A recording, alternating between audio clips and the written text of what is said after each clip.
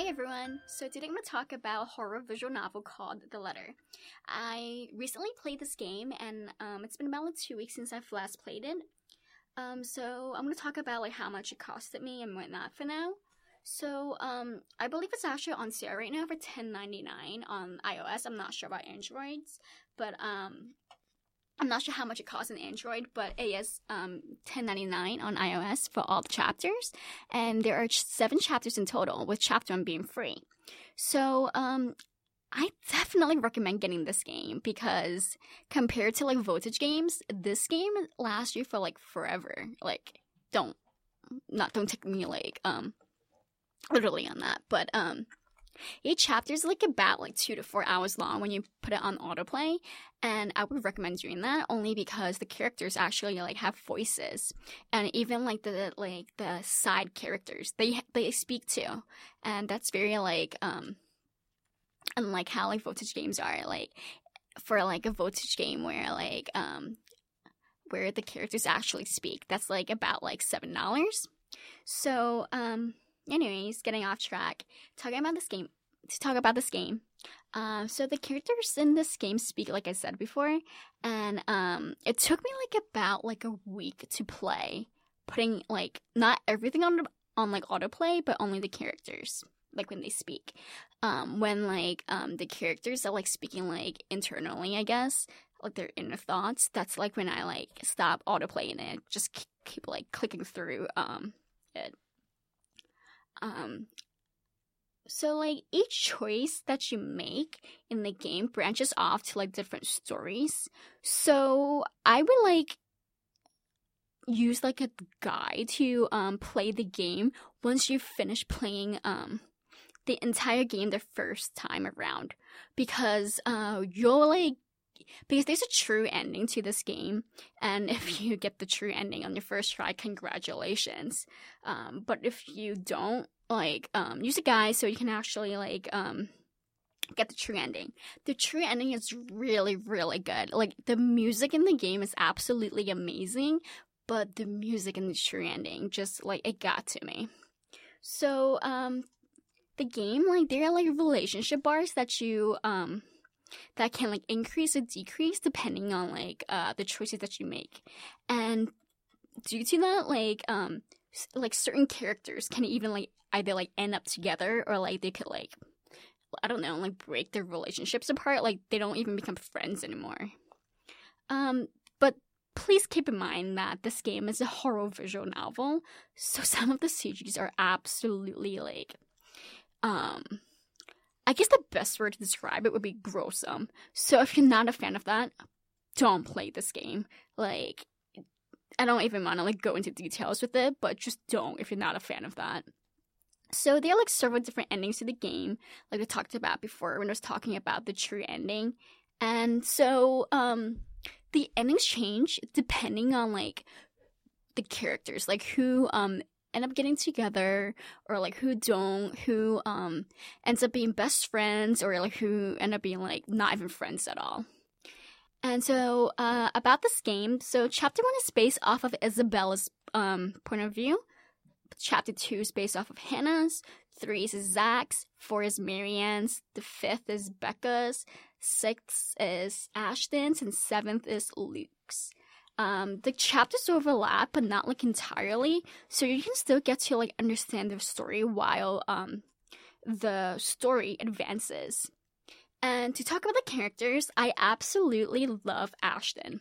He's a detective, and he's one of the characters who's actually really smart and think logically in the game. And I love him, but sometimes he just pisses you off. When Isabella is by the way, I love her too. She's my second favorite character. Anyway, so when she's oh yeah, I see some ghost, she's following me, and I see her everywhere. I see her in my dreams. And then Ashton would be chill. I don't believe, it's not that I don't believe you, but I don't believe you. And it's okay, I guess I kind of see where you're coming from, because it's coming from Isabella. like once you play chapter 1, I mean it's free, so please play it so you'll know like what I'm talking about. If you play Isabella, you understand she really is a scaredy cat. So when she tells Ashton that like there's a ghost, and he's like, yeah, I don't believe you. You'll understand why Ashton did that. Like, he does what he does. But when Zach is like, oh yeah, I took pictures, and like I took pictures, and I have proof that like the ghost does exist, and Ashton is like, oh, it's fake, you know, it's fake. And then you're like, okay, I guess you can kind of whatever, because the lighting, like, not like pictures don't always accurately portray like what really happened, I guess. But when Becca was the one who told Ashton, oh yeah, that ghost does exist, like whatever Isabella was saying is true because I saw it. And Ashton is like, are you kidding me? You too, Becca? Okay, at this point, really, there's like 3 people telling you, like 3 of your best friends telling you, I saw the freaking ghost, and you're gonna be like, nah, you guys are like out of your like heads. You guys are like freaking out over nothing. Like, maybe try and like investigate. You are a detective. I mean, like, come on. And so he doesn't while he does that, he doesn't really believe in it until like he actually sees the ghost, and he's like, oh crap, yeah, you guys are right. Like, come on now, you could have been dead by now if like not for like your friends. Like, I thought that was kind of ridiculous. But besides that, Ashton is my favorite character because he's just absolutely adorable, and his interactions between his friends is like amazing. And whoever made the game, which I believe is Yang Yang Mobile, they did a great job in like making the game. I believe it took them about like 2 years to make the game, and the game is just captivating. It's just everything that like all the players who play like visual novels will like want to like play. Like, it just captures you in the game. Like, when I first played Isabella's game, like, honestly, I'm not a big fan of like horror or anything because, like Isabella, I'm a scary cat with like anything that's like just the slightest movement, I freak out. And like but the game, like, while it's scary, it does kind of like get less scarier by the time, but then like while you know something is gonna pop up, like, you still get scared. At least I did. Like, while I was playing the game, I was kind of like putting my phone like away from my face. Like it was like I think I dropped my phone one time on my head, and it's scary. And there are like there's about over like 90 CGs, I believe. There's like over 10 CGs per chapter for sure.